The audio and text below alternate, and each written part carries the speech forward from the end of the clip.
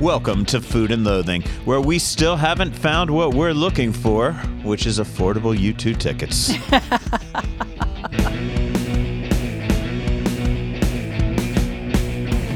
Or really any affordable way to get into the Sphere. No kidding. Or park near it, or see it, or look at it. I don't know. Yeah, I know. You have to maybe drive by and blink really fast. Yeah, if you want really good pictures, it's kind of like, let me drive by and you take pictures out the window. Right, exactly. Somebody hang out the moonroof. We've got this. That is the new name of the game here in Las Vegas. So I am Al Mancini, your host, a man who has been writing professionally about Las Vegas restaurants for over 20 years and has the waistline to show for it. I'm also the creator of both the Eating Las Vegas guidebook series, which is now defunct, and the Neon Feast restaurant app, which is very funked. So funk it. Funky. I am joined this week and every week by the creator of the Wishbone and Vine culinary website, one of the admins of the Please Send Noodles 3 exclamation That's point right. cookbook, which is a the Please Send Noodles cookbook inspired cooking club. Yes. She's also a food writer for offthestrip.com. We call her Gemini, and it's not because we're seeing double, although that does happen from time to time.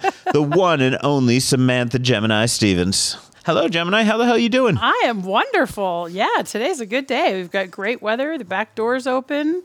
Just kind of hanging out, recovering from the weekend. Back in your house for the second time in a week because you had a hell of a party, which we'll be talking about shortly. Absolutely. In addition to opening up her beautiful home for us to record today, Gemini is pulling double duty, engineering the show and hosting. And that's because our main engineer, Rich Johnson, is off chasing UFOs with the host of his other podcast. But if he doesn't get probed, anything bad, he will still be handling post-production, putting together the entire episode. But Gemini's handling it on this end right now. But if you are hearing this, it is certainly because it passed through Rich's hands, most likely. So, Rich, we miss you. Everybody's going to miss you. We're going to miss your junk food reporting, but I think we're going to help out a little on that front. We're going to try. This week, we've got whiskey here that I wanted to taste with Rich because I discovered this Willet Rye not that long ago, and I kind of really liked it. And I had asked if you had tried it. I thought we'd all try it on the air today because Rich had never had it. You've had it already. Yep. I already know that I like it. It's sitting now right in front of us, but I want to wait until Rich comes back. We'll I think save it seems for fair. Rich. Yeah. So Rich, we got we got things waiting for you when you come back. Oh, man. So, I don't think we have a full junk food report, but where have you been dining, Gemini? I hear like you've got a little junk in your proverbial trunk. I do. Funny enough, I did have fast food this week. Between the pig roast and travel preparations, I haven't been cooking or going out too much, though I have a few things to share. So, but I did get into a bunless spicy chicken sandwich from Jack in the Box late Friday night. Probably early Saturday morning, getting ready to cook for everything for Saturday. So you're making this gourmet feast in your home. You're doing a totally foodie centric thing. You're gonna have some of the most picky foodies in Las Vegas at your house and the next day. And I ordered Jack in the Box. And you ordered fucking Jack in the Box. And that's what fast food is for when you need it fast. Exactly. When I doesn't needed have to be good. I needed it fast. It didn't need to be good. It had to fill a need. And then yesterday was sort of the first day that it wasn't really kind of crazy. But there was still a lot of running around to get things done. And I let myself go into a McDonald's sausage, egg, and cheese biscuit for breakfast. Now, see, if I was going to do McDonald's, if I were to eat anything at McDonald's, probably be a sausage McMuffin. That would probably be my, the one, that or maybe a chicken McNugget. This is like gun to my head. You got to eat at McDonald's world. Those might be the ones. There's something about their sausage that has this sort of really savory spice sort of hit to it that is better than any fast food sausage out there. And I can't believe that I have an opinion on fast food sausage, but I do. And so that was yesterday's breakfast when I ran out to grab the dog from the Borders because we didn't have her here this weekend, obviously. Too much going on. Which one was better, the McDonald's or the Jack in the Box? I think the McDonald's set was more satisfactory. The Jack in the Box was just sort of to fill a need. I didn't order this pizza with sausage. You ever watch Drawn Together? Spanky Ham. Oh my gosh, yes. Takes a big dump on the pizza and hands it back to the pizza delivery guy. Says, I didn't order this pizza with sausage. Oh my Who god. does the voice of that? That was I wish I knew. Spanky Ham. Somebody famous. Who was There's so many voices on who the used show. to do the show with Kimmel, the Man Show? The co-host. I can see him. Carson Daly? No. Anyway, No, you anyway. people know. Yeah, too off. But yes, him pooping on pizza. That's a visual we're everybody conjuring needs right up. Well, now. it's cartoon poop, so That's it's true. okay. Cartoon poop's cute. Cartoon poop's okay. We all put the poop emoji on something. They sell donuts shaped like it. Okay, yeah, you know the show's out of control when I've diverted Gemini's section into a poop conversation. Oh. But I got to say, when you start with McDonald's and Jack in the Box, I mean, it's not where really else that can you far go? reach. So I think I've had my fill for the year. You guys have heard me talk a lot about Little Avalon lately over in the Village Square Shopping Center on Sahara in Fort Apache. So I'll be brief and just mention they still do not disappoint.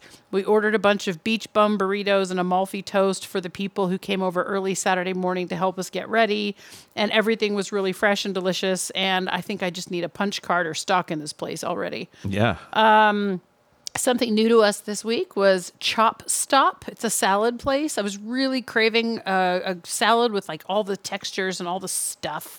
I like really full salads with meats and nuts and veg and all of that kind of thing. But I didn't want to go to the store because I'm not going to be home. Mm-hmm. So we found the Chop Stop, Rhodes Ranch, not actually that far from here, down on Durango and Warm Springs. A little bit of a drive, but not too bad. So this is a salad-centric It's a salad-centric place, That's and weird, they have a man. bunch of stuff that's already, like a bunch of recipes already put together you can choose from. I chose a Cobb and added some like avocado and a couple of other little So things. it's a build-your-own salad place, You kind can of? build like your it's own, like or a you can Chipotle model of salad? Yeah, you can build your own, or you can buy one of their pre-made Okay. or pre-recipe sort of things. Right. That's fucking And weird. It is a little weird, but it fit the bill. It was perfect. Everything was super fresh. The chop was even in uniform, which, you watch enough cooking shows, you hear about knife skills and all of this stuff. I'm sure they use a machine for it, but whatever, it worked. They're quite large servings in my book, really tasty. Again, I got the Cobb. I added a couple of things to it for crunch and things like that. And John got an Asian salad and just devoured it. Everything was really, really great. So shout out to apparently the Chop Shop salad place. Salad joint. Now, see, now I'm just thinking of TV shows with it. Your whole thing. Do you remember Parks and Recreation? Oh, yeah. There's Sue's Salads, I think, was the store. They were always trying to run out of business because they were the fattest place on earth in that show. Anyway, Oh, my God. got TV on the mind. So. Right? And then we also popped over to Pho OC on Sahara near Buffalo. Fuck. Yes, exactly. And loaded up on apps and 2 big bowls of pho. I got seafood and added tripe and tendon. And John had the veg packed with tofu and all kinds of greens and carrots and things like that. I love their pho. Excuse me.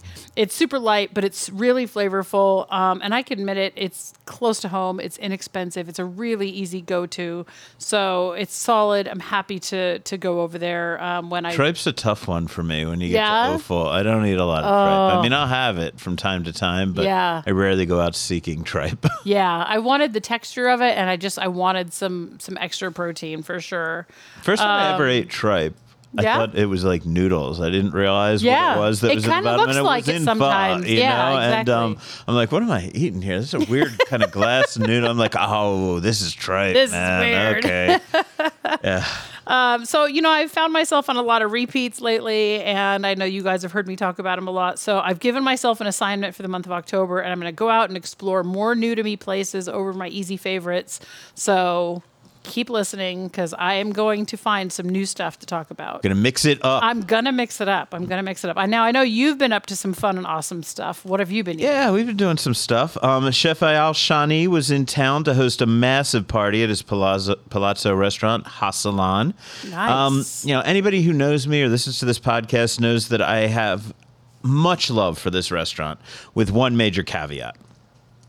I think this is one of the most exciting menus I've seen in the past year, but I'm not a fan of the ridiculous party atmosphere that breaks out later in the night there, with people dancing on the tables and chairs and clanging bells. Yeah, I'm not a waving fan. their napkins over their head. I mean, I'm honestly at this point in my life, I don't get wasted enough to really get into that kind of shit. But I love the fucking restaurant, right? And then the truth is, I'm told if you go early, you don't get that. But this was a party. Yeah. So we got that So you again, got right? that again. And cool. And that's perfect for a party. Yeah. You know? So it was a packed house. The food was great. Chef was on hand. He was picking the meat out of these massive crabs. Oh, wow. You can see on my personal social medias. Oh, you I can did see there. that. That thing was huge. Yeah, and also on the Neon Feast TikTok, you can see a little Yep. bit of that. So, you know, it was great.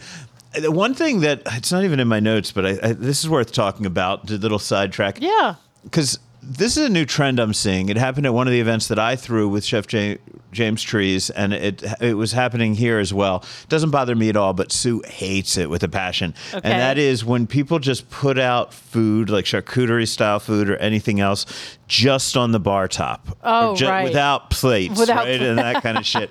And, you know, so now this was like, it doesn't bother me at all, man. These are restaurants. These people are super food safety. You could eat off their floors and Yeah. it would be fine. Certainly their tabletops are as clean as their plates. There's nothing wrong with it. There Right. really is nothing at all wrong with it. But it makes Sue lose her mind when she sees people do this. But that was like what it was. And everything was kind of an activation. Yeah. Right? So the food was just laid out. They have that huge bar that wraps all the way around at Hassalan. You may Yeah. remember, some of you guys may remember it from being a major domo with David Chang running it. And before that, Mario Batali's Carnavino was in there. So the bar goes all the way out and around. And there was just food. So one section, there's these beaten out beets that are like pounded super thin. Wow. And there's sliced tomatoes and whole shrimp that are laid out, where the chef would then pick up the full shrimp, take out the tail, put it into a shrimp cocktail, hand you the shrimp cocktail. Right? So Okay. everything was very much an activation. And this is just part of the vibe that they created Yeah. this place. A lot of fun. They're making up the steak tartare right in the middle of the room. They're pounding out tomatoes and beets flat to turn them into almost like fruit roll-ups and shit like that. Laying out meat on the bar, and you know, you're just going around and picking it up. So a little rough because everybody wanted pictures of everything. I mean, it was such a Yeah. cool event to be at that everybody wanted a photo of it. But what they wanted a photo was the food. Yeah. It made it a little hard to get to the food, Get to the right? To food. kind of eat it without fucking up somebody's shot, right? So, but that's cool. You know, it was a really, really great event. You know, and I do like this restaurant. It's very clean food, very ingredient driven, super ingredient driven. I mean, Yeah. a lot of times it's nothing but the ingredient that you're having there, you know, Yeah. the main ingredient. And very light. You know, they're heavy on vegetables and heavy on seafood. They do have, like I said, steak tartare, and you'll see lamb, I think, there occasionally, but it just felt very light. It is everything that a Mediterranean restaurant, you know, is supposed to be. Yeah. Right. And I love the place. I'm just too fucking old for the for the noise as it gets later into the night. Yeah. So, but I had a great time, and I didn't get to talk with Chef. That was the only disappointment I had of the night, and he was just too busy fucking cooking that's what for it sounds people, like. you know. So, the good event. The next evening, I dropped by the M Resort for a grand opening party for their new Pan Asian restaurant. It's called Jade at 16. It's up on the 16th floor there. Amazing views. You know, this has been a couple different things. I remember when the M Resort first opened, there was a restaurant up there with a really creative chef, and it ran the whole 16th floor, if I'm remembering it correctly. It kind of felt like a ship, that you were walking through a ship Oh, as you wow. went from section to section. Now, that's years and years and years ago. Yeah, I was going to say it's been so long. Yeah, more recently, I did an article on their cocktail program at whatever this half of that floor was when I was with the Review Journal, RJ Magazine, and you know, they had that one of those enigmatic wine systems, but they I also love did those. it. They also did it for whiskey up there for a while, right? So you Nice. can get really expensive whiskeys, you know, a little half ounce at a time or Yep. things like that.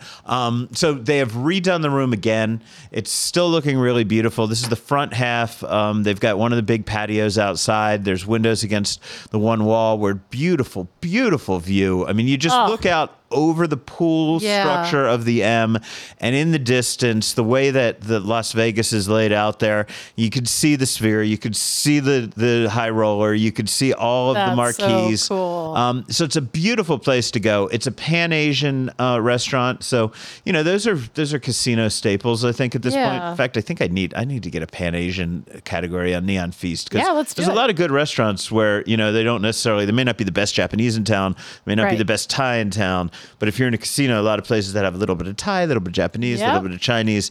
This is one of those joints. Okay. In a beautiful setting. I really dug the food. The cocktails that I sipped were very, very good.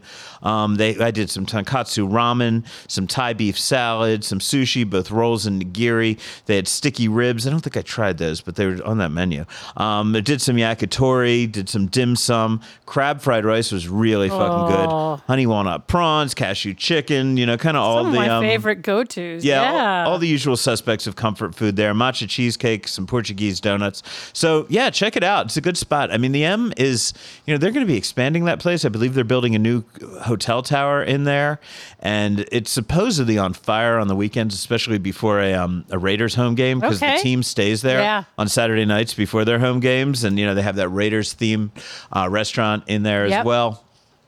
The M is definitely worth checking out. It's a beautiful resort. If you don't get over there, I'm thinking we might book a suite there one week and maybe record a podcast while we're there. That sounds amazing. So, yeah, maybe let's get that on the schedule if we can. I like it. New York's Prince Street Pizza held a pop-up at the Red Rock Resort to preview what they'll be serving when they open a location inside the new Durango Resort's Eat Your Heart Out food hall. So I had some of their round New York City-style pizza, and then I brought home a grandma pie. All in all, solid pizza. Yeah. Very good. The round slice I had was definitely legit NYC street pizza, although the sauce was a little sweeter than I remember from my decade living in New York. Not enough to make it, out of the ordinary. Right. It was good, right? I don't usually do grandma pies, but I brought a whole pie home with me, and we had that as our backup food all weekend long. It reheated really, really fucking well. It was packed with so much pepperoni, cut and cup of char pepperoni, and a little bit of spiciness. And yeah, really good. So I'm excited to have them. They're going to be in the new Durango Resort, which is, of course, a Station Casino. That's why the pop-up was at Red Rock. That's opening, I want to say November 20th. Was it November 20th? Sounds familiar. Yeah, it's coming up. That. It's coming up October fast. 20th. It's coming up quickly, though. That's going to be really close to my house, right? So I guess the question is, will this become one of my go-to pizza spots? Yeah. And I would say, Brooksie's is still my go-to place. Yep, and I love theirs. I used to go over to where'd I go? Giuseppe's, but I haven't been loving their pizza as much in the past couple of years as I used to. Lately. Yeah, but I think this will go into the rotation. Nice. It will not be my go-to. I think Brooksie's still will. Yeah. But this is definitely solid. Worth putting into my regular rotation for at-home pizza eating. And, I think that's what they're going for. This is not, it's going to be in a food court. Yeah. It's not meant, it's when you're at the resort. Exactly. When you're at the resort, if you're in the neighborhood, you want to get a pie to go home, somebody like me, that'd be cool. But I think it'll be a great addition to that neighborhood over on Durango at the 215 when they open. I also spoke with Lawrence Longo. He's one of the owners of Prince Street Pizza, and here's that conversation. Oh, we're so excited to come to Las Vegas. I mean, we've been waiting for a long time to open one up in Las Vegas, and opening up with Durango and Eat Your Heart Out couldn't be better partners. Cool. Now, did you come to Las Vegas and did you do Pizza Recon? Did you see what we had out here? Because this is sort of a melting pot for pizza styles. We have a little bit of everything. Yeah, I enjoyed. I did a little bit of a pizza tour, and I did enjoy it. I loved Pizza Rock. So I think Las Vegas has an awesome pizza scene, and we're really excited to be a part of it. Good New York. Now, I lived in New York for 10 years, right? Yeah. So, I know good New York street slices. Good New York street slices are hard to find in this town. What would you tell people who have been craving quality New York pizza for a while and maybe have not found one that quite reminded them of what they remember? Well, I think a big debate is it in the water? And I'll let Las Vegas know that we're bringing the New York water, to Las Vegas. Okay, good. So we have a filtration system that makes our water become New York water. Okay, so you're not importing it, because I've heard about people who do that, man. In the old days, yeah, that's a little intensive. So describe the style of pizza that you make for those who may not have had it. We have a Sicilian-style pizza. And we also have the traditional New York style pizzas. A Sicilian's made in a pan, a Sicilian style tray, and it's kind of like almost like a fried focaccia. And you get that nice crunch with the kind of like doughy, pillowy crust with all of our homemade sauces. Every sauce is made fresh daily. We import our cheese because cheese is from the water is a big part of cheese, so we want actually the water and the cheese to be from New York. Right. So, but yeah, we offer, and then we offer a grandma style, which is kind of like a thinner Sicilian style pizza. So we offer 3 different styles. We also offer our Sicilian style in a gluten-free option. And then this weekend, immediately before your big party, I went to have brunch at Fuhu in Resorts World. I haven't been in there since Chef Joe Alvedo left, and I think he's actually now at Fountain Blue, although I'm not 100% sure. Oh. I'm a big fan of his cooking, but I'm happy to report that the place is doing quite fine without him in the building right now. I will, I believe, be interviewing Chef Justin next week, but for now, I'll just tell you about a couple of my favorite dishes. The brunch menu, I should tell you, is different than the main menu, and this is another... This is a Pan-Asian joint as well, right? So this is a Pan-Asian brunch. It is, the Zouk Group runs it, so it's right next door to the Zouk nightclub. Yep. It has an outdoor patio where, I've been there before where you could actually kind of get into on the day club vibe that was happening, just off in the distance. Yeah. The patio was not open for brunch when I went in. I'm told it's not going to be open for brunch, but so that's a nighttime thing that they do. So the brunch was all inside. Great view of the open kitchen, nice dark interior, beautiful, hip, chic place. What did I have, man? Foie gras and roast duck bun from the dim sum menu. I guess that's one of the big deals. The brunch menu is different from the main menu for a couple ways. One of which is that there's a large dim sum selection, about 9 dishes, so medium size. I like that a lot. There's also a handful of sweet items like ube pancakes, Nutella French toast, things like that. So I did the foie gras and roast duck bun, which was topped with the light kind of pineapple flavored topping. I did a crispy rice, which came with both spicy from the sushi menu. You know how when you get spicy tuna on crispy rice, that's kind of a go-to. Oh yeah, that's just like a comfort food for sushi. I had to learn how to make that. I like that so much. I love that dish. They do it here with both the spicy tuna on it and then a slice of fatty tuna or toro. Just plain old toro, not otoro, not chutoro, just toro, laid over top of the spicy tuna and then some crispy garlic on top. That was really fucking good. We had some oysters that were great. Had a snow crab scrambled dynamite, which was like an egg dish, omelet kind of dish. I liked it that there was a lot of crunchy tobiko in there, the eggs. I would have liked a little more crab. Like the crab fried rice that I had the night before, a couple nights before at the M Resort. That's the one that stuck with you. Yeah, that one stuck with me, the crab. But this was a solid dish. And then for sweets, because I had to end with sweets, we did the Nutella stuffed French toast, which comes with whipped cream, berry sauce, and a hazelnut crunch on top of it. Good. Really, really fucking good. So then I went off to your pig roast, stuffed from that, but had some of your lamb, had some of your pig. Socialized with some great people. That was a cool event. Thanks so much for having me. I'm so glad you enjoyed it. Yeah, thanks for coming. It's our favorite party of the year, and it gets better every year. How long have you been doing that? This was our 5th and maybe like a half because of COVID and things like that. Right. And it's actually been going on longer than that, but I sort of took it over about 5 years ago from another friend who moved away. Now, was this your wedding anniversary celebration as well? Because you once got married at one of these pig roasts. I was, yeah. We just celebrated 4 years last week. Oh, congratulations. 4 years ago in 2019, we only told about 30 people, and then we surprised the rest of you about the middle of the evening. That was an awesome and threw a wedding right into the middle of everything. Yeah, fuck yeah, man. Way to roll. Well, that was a great event, so thank you for having me. Rich was there. We all had a good time. Yeah. So everybody I saw there, hey, it was good seeing you, good catching up.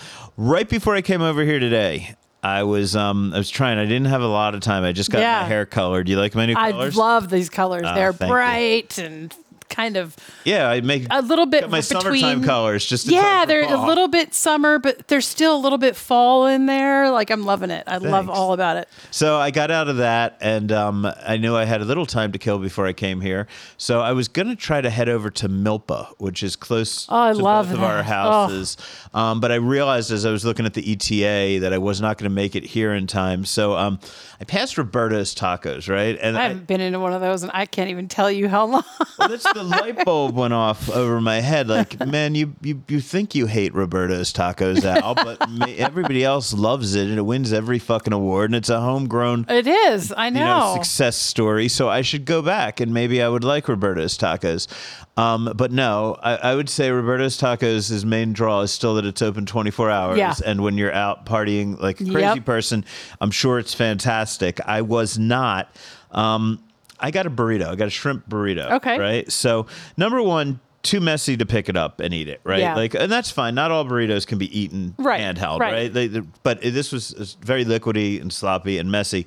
But it wasn't good to eat with a knife and fork either because, well, first of all, they give you those plastic fucking knives and forks and you can't cut through it at all. Again, very liquidy inside. There's a nice sear on the outside of the tortilla, but that makes it hard to cut. Yeah. So it was a fucking mess to eat. And by the way, I hate Roberta's Tacos because the pictures are so fucking unappetizing. They really are. I look at the food on the wall and I'm like, I do not want to eat that. I know. Right? So, and I should say, this was not a bad burrito. I mean, like, it was not a disaster of a burrito. It just wasn't. No, I don't know. Maybe it was a fucking disaster. Of Sounds a burrito. like it was a disaster. I mean, it was a disaster to handle, right? Yeah. So let's get into the food. I don't know, a little too spicy for my taste. Like, Okay. let me spice up my burrito after the fact. But okay, I'm a pussy when it comes to heat, so that's nobody else's problem. First shrimp that I had tasted just a touch fishy, right? And now I'm trying to wrangle this entire burrito, realizing I'm not going to finish the fucking thing, realizing it's a mess. The filling's coming out again, very liquidy filling. It looks more like a fajita filling, to be honest. Interesting. Like, lots of green bell peppers, lots of onions, lots of very wet rice. Maybe it's the same thing, and they just toss it into a seared burrito shell. Right. And then, so I had this one kind of fishy shrimp, and then I'm like, well, let me just try a shrimp by itself. And I'm digging. I couldn't find another fucking shrimp. Right? Oh, my God. That's not good. So I dig deep. I find this shrimp. It's really small. It wasn't fishy, though, the second one. So, maybe I just got a bad shrimp. Yeah. I'm not going to say that, you can't blame that. I've been to the best restaurants in the world once in a while. A single bad Something shrimp happens. will get through, Yes. So, okay, I'm not going to blame them for that. But as I was searching for it, I just started disliking this burrito more and more, Yeah, so that was it. So Roberto's, man, no disrespect. You guys are crushing it. Lots of you're people obviously love doing what you something do. right. You're doing it. You're speaking to a crowd. But, you ask, like, well, somebody may ask, like, well, why are you reviewing a place like that when it's not your thing? Or this isn't even a review. I think it's more to give you as a listener an idea of what it is that I like and what I don't like. Absolutely. So that way when you hear me talking about other shit, because if you love fucking Roberta's and it just sounds like I'm full of the things I'm describing don't bother you or that you think they're great, then take that into account when you hear me say I don't like a place, man, because my taste is not everybody's taste. And so yeah, that's the value I hope to bring by telling you my thoughts on the meal I just ate at Roberta's Tacos. I totally get it. I think it puts things into perspective. So when people listen to the various things we like and don't like, then when we are talking about something, they've got something to kind of go on. Yeah. So I appreciate it. So that's what I was hoping to do there. Well, coming up in the news, sudden bar and restaurant closures and James Beard in Las Vegas. But first, Al speaks to Kim Owens of Main Street Provisions about their changes in the kitchen, how it's the next step in the restaurant's evolution. This is Food and Loathing. Here you are in Vegas, you're hungry, and the choices are endless. But do you really want to trust the crowd? You can trust Neon Feast. Restaurant recommendations from real food pros sharing where they send friends and family. All that knowledge is just a download away on the Neon Feast app. You want the strip, off-strip, downtown, great views, great value? Find smart, informed restaurant recommendations on the Neon Feast app and neonfeast.com. You want more Al Mancini? You can hear me all week long on all of the Highway Drive and Vegas Vibe radio stations, delivering the Neon Feast foodie updates. Also, keep your eyes open for my appearances on Wake Up with the CW and my videos on the @Vegas social media channels. And you can find some of my writings at visitlasvegas.com. So I'm here with Kim Owens at Main Street Provisions on a very busy day for both of us. If we both sound a little frazzled, we're just coming off some craziness. But excited to be sitting down here with you. Kim, how are you today? Doing great. Except for the traffic in this town, I'm doing great. I know, it's nuts, man, but that's okay. But you are in a walking neighborhood. You're in the only cool walking neighborhood of Las Vegas, which is, of course, the Arts District, my favorite place to come and hang out. And, things are, first of all, let's just talk about how things have been in the Arts District recently, because I swear I come down here maybe once every 2-3 weeks, and I'm always shocked by how much it's grown. It's going to continue to grow like this for the next 10 years. It's beautiful out here. So many new business owners, so many new businesses, so many new neighbors. It's just a great time to be in the Arts District for sure. It's always fun to come down here. Although, I'm starting to feel old when I come down here. I see all the cool young kids, and I'm like, oh, man, they're all just so much hipper than me. Oh, come on, Al. We're both still cool young kids. We try. Or as I always say, you know what? I may not be as cool as you young people, but when I was cool, I was cooler than you'll ever fucking be. There you go. That's a good way to put it. So the reason we're here primarily is to talk about the fact that you've had a major change in the kitchen. So why don't you tell people what's going on? Well, let's see. Patrick Munster has left. He spent a year with me here. We accomplished all the things we wanted to accomplish. We were on a great path. I wish him all the best of luck, and I'll let him tell you all about his new move and such. But that opened up a great spot for somebody who has been toiling away in this kitchen for over a year now. His name is Adrian Garcia. Moved here a few years ago from the Southern California market. Was with Ray Bayless's Red O concept. Rick Bayless's Red O concept for a while. Hotel Figueroa, great pedigree. I mean, Adrian is so wildly talented, and he's actually been here longer than Patrick was here. So he slid right into that executive chef position. It's been a seamless transition.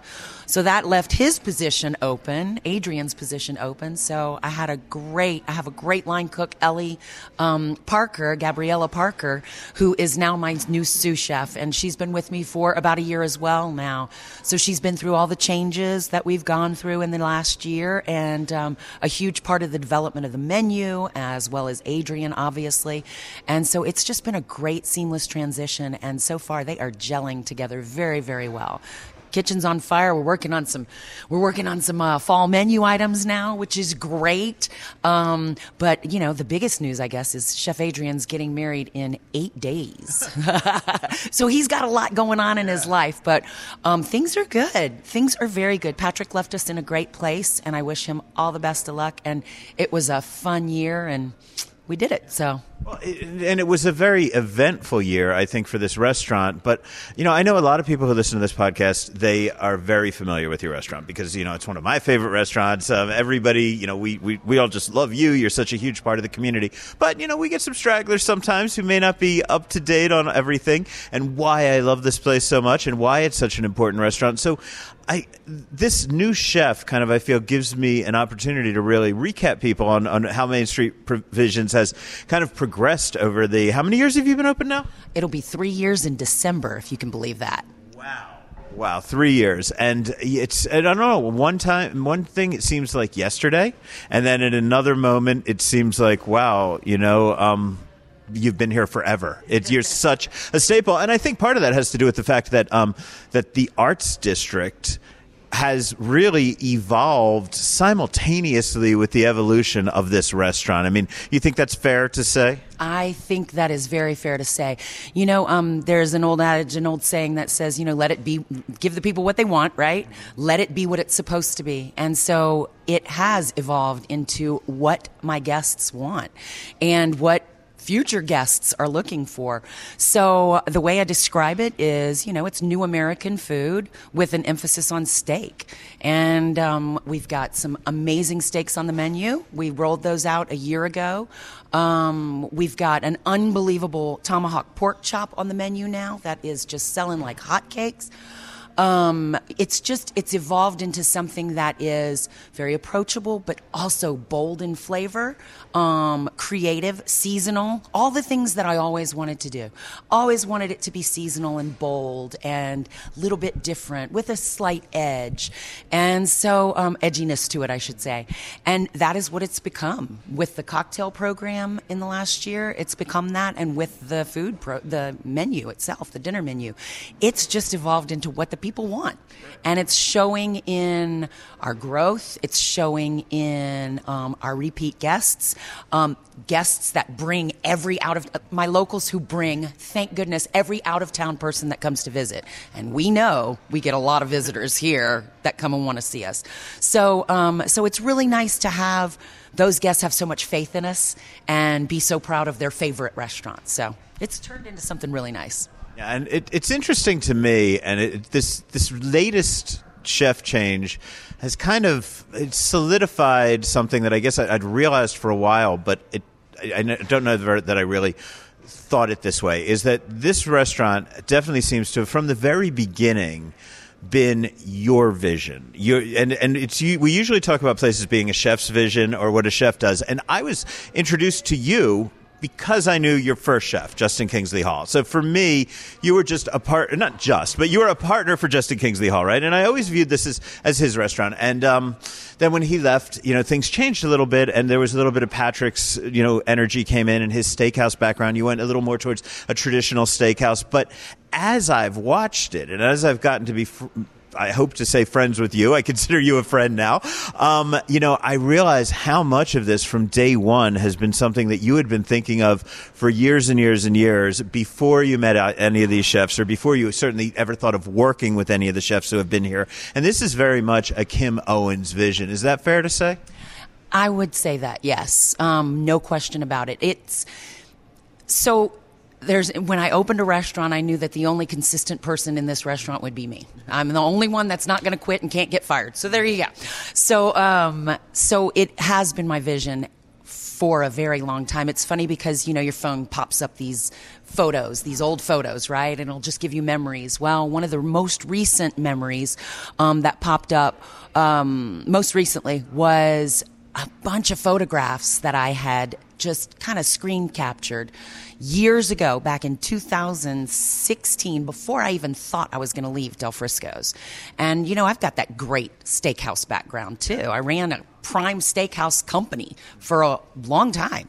And so my vision was this beautiful roasted chicken, and then it was this beautiful short rib, and then I had, some sandwiches on there because I thought I was going to be a lunch and dinner place. So it has been a vision for a very long time. I'm not sure how familiar you are with, like, Commander's Palace, and I'm certainly not comparing myself to the Brennans, the matriarchs of Commander's Palace. But it's always been their vision, and they brought in some amazing chefs to work with them. And that's kind of how this has to work, because, again, people do move on, they grow, they leave town, they do all these things to change their lives, but the one constant is going to be the person who owns the place, and that's me. So you're stuck with me, Al. Well, I'm good. That makes me very happy. I love that I always do see you and see your husband when I'm in here most of the time. So that's fantastic. You mentioned the Brennans. That's a great example. To me, I thought of the Macchione family, something like that. Another fine example of that they have superstar chefs have come and gone through their restaurant, and but yet it is always, it is what it is. And what's cool, though, is perhaps more so, I don't know Commanders well enough to know this, so perhaps their chefs have done this, but certainly more so than say, Le Cirque in New York, which I've eaten at many times over the decades. Your chefs, the two that you've had so far in this very short time, both have left very strong imprints that aren't going anywhere. It's not like somebody comes in and then it's new blood, new something. But it's also not that the chefs can't change things, right? And it's a strange balance, I guess. I'm struggling with the words for it because I feel like each of the chefs brought their personality, very much so, made very distinct impressions. But then when they leave, it's not a complete overhaul of throwing that out the window. It's a building upon it. And, maybe that's what you've had in mind intentionally. Maybe that's what's, just happens the way that it works. But do you think that's a fair assessment? That is. And it's kind of just how it's happened. So there's still 2 menu items that are on the menu different variations of them, but from when Justin was here. There's going to be some of the items that Patrick left that will stay here, but then the menu will take a little of Adrian's personality, which is great because I think in a restaurant like this, you have to be innovative. You have to keep it fresh. Our guests are so excited every time we change a menu item, whether it's a cocktail or a food item. Our guests are so excited. They're already asking, so when are fall menu items going to start? When are fall menu items going to start? And so you do have to continue to evolve, and then you keep those things that the guest really likes. The duck breast is still on the menu. It changes seasonally, but that duck breast is still here. The short rib dumpling is still here. Those are 2 carryovers from Justin's days. Patrick, there will be carryovers from Patrick's days. But the core balance of the menu, the way it is now, is what my guests really are enjoying. When I read my reviews, which I read all of the reviews, when I talk to my guests in the dining room, which I talk to everybody when I'm here, that's what they're telling me. They're telling me this is the restaurant that they really want.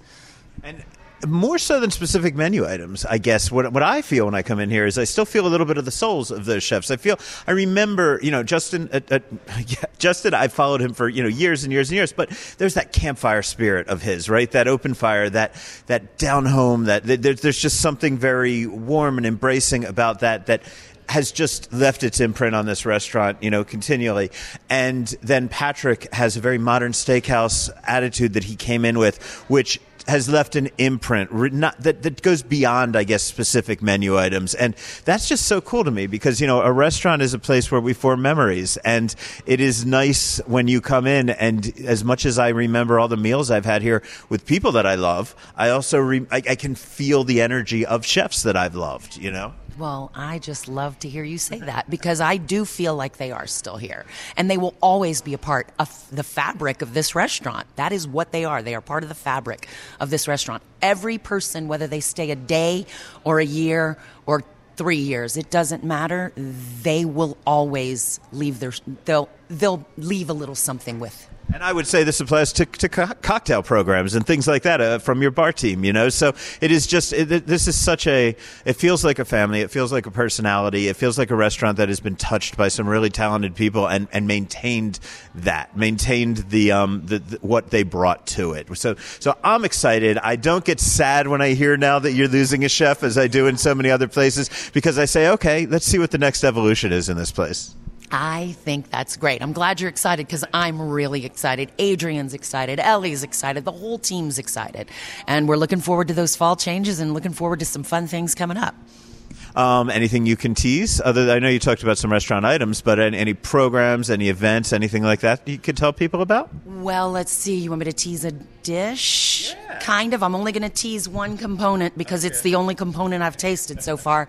But yesterday, Adrian was in the kitchen and he was making one of the most delicious lobster shellfish broths I've ever tasted. That's going to go on our new fall menu, our fall fish dish. So it is, oh my gosh, I could have drank a bowl of that. It was delicious. So that's one new item. We're also playing around with the seasonal risotto. I'll tease 2 of them for you. Seasonal risotto we're playing around with right now with pumpkin. People love pumpkin. And so it's going to be a very interesting dish. I've tasted a version of it, and then Adrian wasn't quite happy with it yet. So he's presenting another version, I think, this weekend. So I'm very excited. So he's still working before his wedding 8 days from now. Oh my gosh, he is absolutely on fire before his wedding right now. He's got so many moving parts at this point in time, but he's doing great. I spoke a bit earlier about how I feel this restaurant has grown with this district and with the Arts District. Again, my regular listeners, they probably know the Arts District the way that I know the Arts District. I feel like I know it like the back of my hand, even if I don't get down here as frequently as I used to. But I'm still amazed at how many people don't understand how on fire the fucking Arts District is. It's almost one of those things. I can start to feel it. Well, we've gone into this on my podcast before. I can start to feel it in the resentment I get from the hipsters who are getting mad that new people continue to discover it, right? Because that's what usually happens. happens is something catches critical mass amongst the hipsters, and then the late adapters or adopters, I should say, come on board, and that's where the Arts District is right now. But I'm sure there are a lot of people that would prefer I didn't spread the word further. But for those who don't know the Arts District, for those who don't come down here very frequently, maybe only have driven through it once or twice, could you describe what the vibe is like, what the community scene is like? Because I love to bring people down here, just walk them from place to place to place, and just show them how this feels like a small city in and of itself, with a really cool scene going on of people who support each other.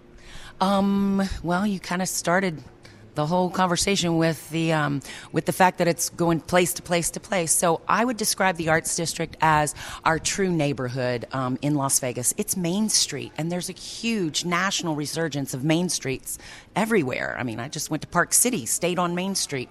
It's a huge resurgence, but our Las Vegas Arts District on Main Street is thriving because there's so many passionate small business owners that have come out here and just built their dreams. And that's what we're all doing. We're building our dreams. I hope nobody gets upset about the fact that we might be reaching a critical mass at some point, because you want to support these businesses. You want these businesses to stay. Preach to these people. Oh, I know. You want these businesses to stay around. You want this community to thrive, because this, to me, because it is the center basically of our valley, the Arts District is almost dead center. I think it is the heart of our community and the heart of Las Vegas. I really do. And the heart is beating strong right now. Everybody needs to support all of these business owners, including Main Street Provisions. And I think people need to know that all of you support each other, right? And that's the deal. Like, don't go, oh, so-and-so is moving in down there, fuck him, fuck her, like, it's like, no, you are the first, as long as it's somebody who comes in with good intentions. You guys have always been the first to reach out a hand to newcomers, to reach out a hand to your newest neighbors and say, how can we lend you a hand? And that, I think, is so cool. It is amazing how close we all are. And it's been that way since, I mean, my gosh, I signed my lease, believe this or not. I didn't open until 2020, but I signed my lease in 2018. And so there was nothing out here except for Esther's and Casa Don Juan and Rebar and Velveteen Rabbit. That's it, really. And so it's grown so extremely fast when we look at it, in the middle of a pandemic as well. And so it's grown exponentially well, but we all do support each other. I went to every place that was open before I opened my restaurant. Don't have as much time now, but I try to support as many people as possible, as many as I can. Just try not to gain too much weight along the way. Well, welcome to my world, okay? Right? I'm preaching to the choir there. But I'll tell you, each new business that opens, you're right, we open arm, we hug them and just bring them in, welcome them with open arms, for sure. And that's the way it should be in a community. And that's what we're building here. That's what we all realize. We're building something bigger than us. And that's it. And it's bigger than a place for me and my clique of friends to hang out anymore, right? And that's what's kind of become cool about it is, and I know some people, I know when I was 25 years old, that used to piss me off when all the masses discovered my favorite things as well. So I get it, you youngins, but yeah, man, it's great. And I just love the growth of it, man. So I guess that's about it for today. I just wanted to chat with you. Tell the new chef I say congratulations. Tell Patrick I wish him the absolute best on his next endeavors. And I can't wait to come in and eat some new menu items. Thank you so much, Al. It's always a pleasure to see you, and I can't wait to have you back. I'll let you know when we start launching some of these.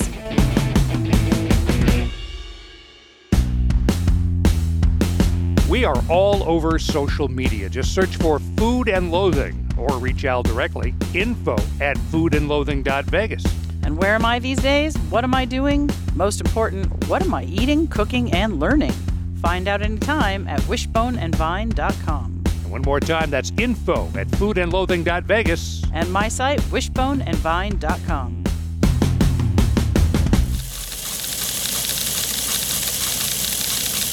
Square Bar has closed suddenly, announcing their news on Instagram only days after having to close briefly for a plumbing problem. I saw that. Yeah, and they had also just recently posted they were hiring. So it says that to keep the Chef V and all of the staff in your thoughts. They are hoping to give us updates, and those will be posted to social media. So have you been to Square Bar? When they first opened. Yeah. So refresh my memory. Is it like a 90s themed Kind bar? of, yeah. That's what I got out of it. Okay, yeah. And I wasn't in there very long. yeah, I always wanted to get over because it's over by that that shopping center where all the sex clubs are, and the original old Lotus of Siam used to be and in it there. came up this weekend in conversation because a friend said they were just going to be going over there. I think it was today, and I happened to be chatting with him last night about a program coming up that I'll talk about.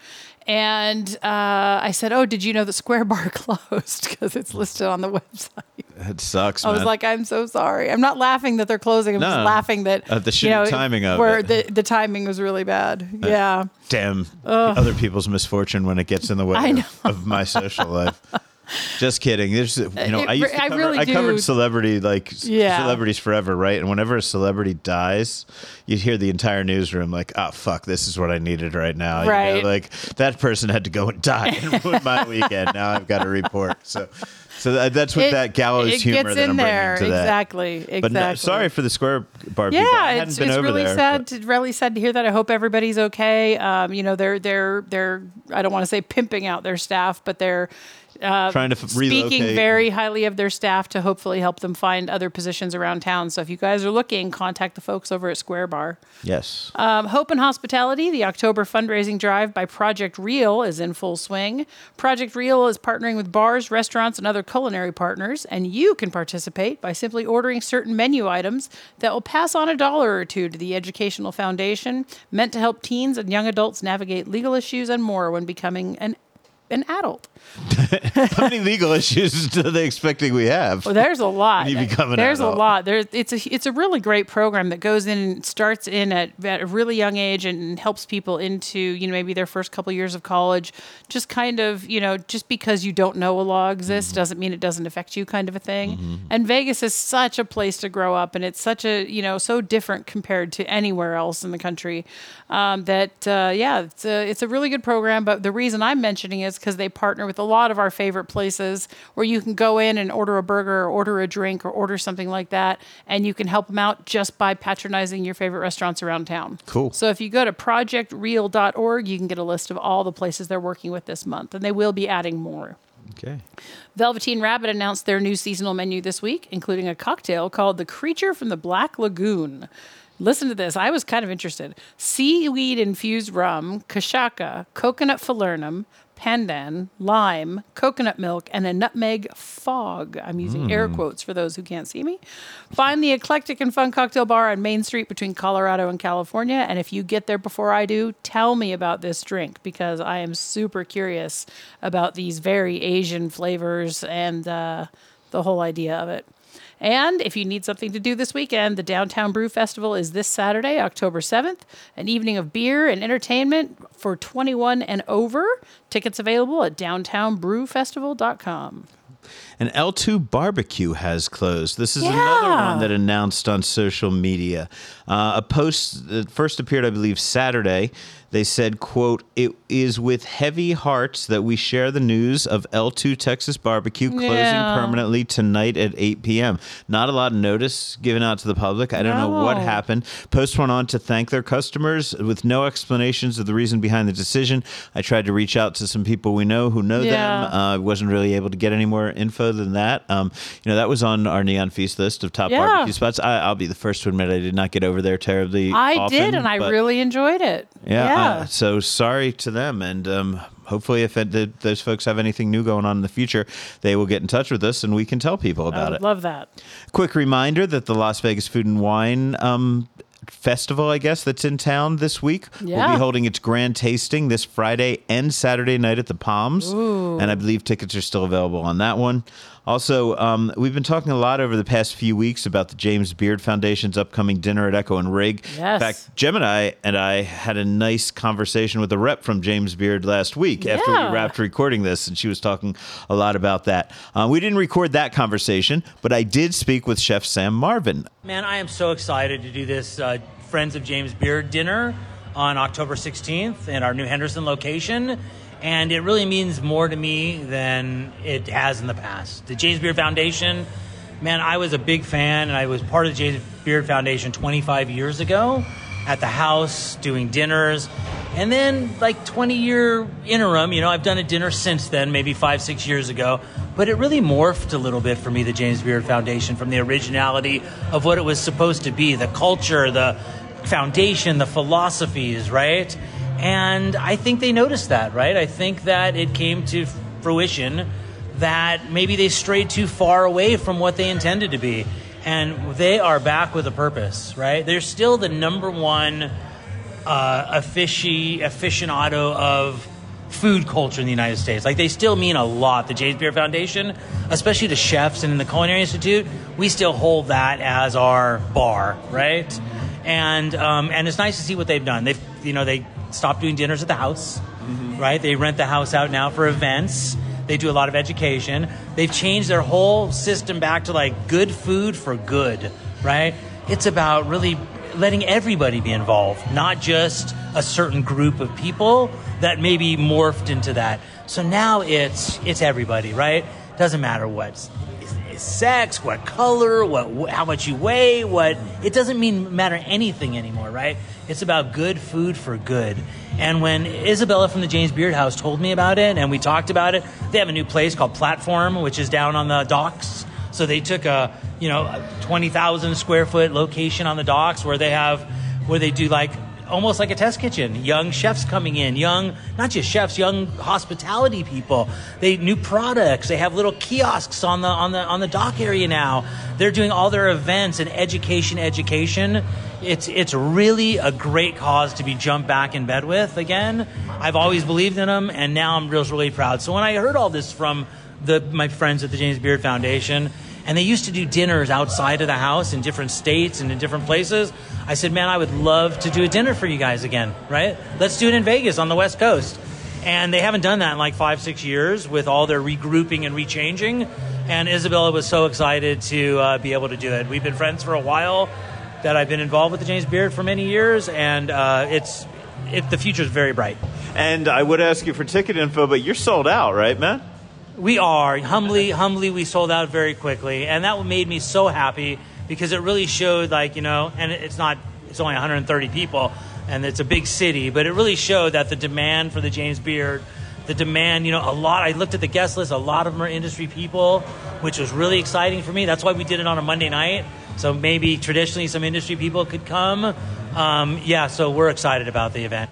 The World's 50 Best Restaurant Awards is coming to Las Vegas in June of 2024, with events at Wynn Las Vegas Resorts World, the Venetian, and some still-to-be-announced off-strip restaurants, culminating in an awards ceremony at Wynn on June 5th. Reps for all three of those big resorts were on hand for the announcement, and afterwards, I spoke to 50 Best Restaurant Awards spokesperson Tim Brooke Webb about the decision to bring the event to Las Vegas and what it means for our town. Since 2015, we've been moving World's 50 Best around the world. So it started off in London. It was in London for, nearly 10 years, I think. And then we decided to take this show on the road and seek out the best cities in the world to hold our event in. We always consult with our various stakeholders. So we consult with chefs, media, we consult with our partners about where do we want to take 50 Best. And I have to say, last year when I started talking to people and mentioning, I think that Vegas is our next destination, the excitement was extraordinary. So, it was just the most obvious choice, really.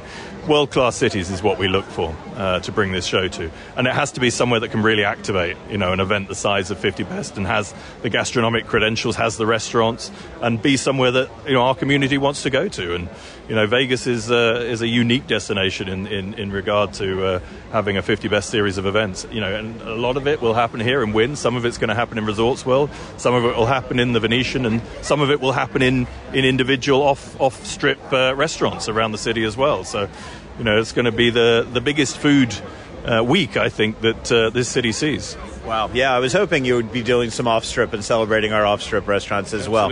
So for people who may have just heard of 50 Best as kind of a credential, right, an aspirational, I want to dine at places on the 50 Best list, but don't really know much about the organization, what does it involve to have it come to a city? I think to have 50 Best come to a city is a signpost really for a gastronomic community, people who love food. And, food is part of a lot of travel plans now. Food's also a real signpost of culture, I think, too. So I think having 50 Best in a city is, for a tourism organisation should be a pretty exciting prospect because, the world will know where 50 Best is. And 50 Best gives that city that almost that stamp of approval for a city saying this is the gastronomic capital for 2024 in this instance. Well, what about events? Will there be things that will be open to the public? Will the average Las Vegas foodie be able to really get in and enjoy this? Yeah, so most of our events are closed to the public, to be absolutely honest, because it's about the chefs. Right. But we will have a series of events happening called the Signature Sessions. Now, the Signature Sessions are where we will work with local restaurants, and we will bring in the chefs, the 50 best chefs, and we will get them to partner up with chefs locally and in their restaurants and create unique dining experiences. And those are completely open to the public. So it's an amazing opportunity to come and eat, some of the best chefs in the world's food in your own city. And finally, October 13th, I should mention, there is a truffle dinner at Ferraro's. I believe they're mixing up some... Oh, I think I just saw something about that. Yeah, I read that they were mixing up some white truffles and some black truffles. And you know what? I decided to go over and talk to Mimo Ferraro and find out what's up with that. I love doing these. I love this time of year. I love truffles. Of all kinds. White truffle, obviously my favorite. So we are featuring two winemakers. One is Guido Buono and the other one is Lodali. So doing some, white and red wines. We're doing a 5-course meal. We're featuring both black truffles and the fresh Alba white truffles. So we have 2 courses with the white truffle and 3 courses with the black truffle, including a dessert. So first course, we are kind of going mushroom risotto base. So we're doing a porcini arancini with a nice fonduta of pecorino, and we're going to finish that off with some fresh black truffle over there. Then we are doing an egg in a cloud. So what we're doing is we're doing a baked egg white with the egg yolk inside of it, still very runny, and on a bed of a vegetable asparagus soup. And then finishing off with some crispy croutons, and we're doing some black truffles with that. And then we're just going to go classic with the next pasta course. We're going to do our homemade tagliatelle pasta, nice and delicate, with just a great European French butter, fresh white truffles. Just keep it simple. Let the truffle speak. Let the delicacy of the pasta and the good butter just really kind of show what it can do. And then we'll do a prime plus New York. Contrafiletto we call it, which, is the other side of the filet. So doing a New York strip with that, and we're going to do a hazelnut sauce and then incorporate the white truffle with that as well. I had a tremendous truffle sauce with a veal chop in a great restaurant in Piedmont, and I'm doing my own version, which I'm close to having it exactly what I wanted. And then we're going to do some homemade gelato, just a hazelnut gelato to finish the night with some fresh black truffle on that. So great wines to pair with each course, truffles across the board all the way through. We'll shaving tableside, inside of the dining room where we're going to feature the dinner. And, again, this is my favorite time of the year, so looking forward to this. What's the price on that? This one in October is going to be $245. Plus gratuity, plus tax, so that'll include the wine and the 5 courses. What is it about truffles that they lend themselves so well to Italian cuisine? I know the French chefs love them, but, to me, it really goes better with Italian food. I would have to agree, and I think it's just the land and the ground that they're coming from and the trees that they're growing near, especially in the northern region, the Piedmont region, with where the Barolos and the Barbarescos come from. I think it's just a pairing that is just made to work. They're made in heaven. That's the pairing. So the Barolos, the hazelnuts, the truffles, we're going to incorporate all those into the perfect evening. And that is it for this week. Big thanks to Kim Owens, Mimo Ferraro, Sam Marvin, Lawrence Longo, and I believe that's it for this week. Thank you, Gemini, for hosting. Happy to. For handling all the on-site recording and everything great that you do. It is much appreciated. I'm glad I can. For Samantha Gemini Stevens and the absent, but always in our hearts and always behind the scene, Rich Johnson, my name is Al Mancini, and I'm just always here to remind you to stay hungry.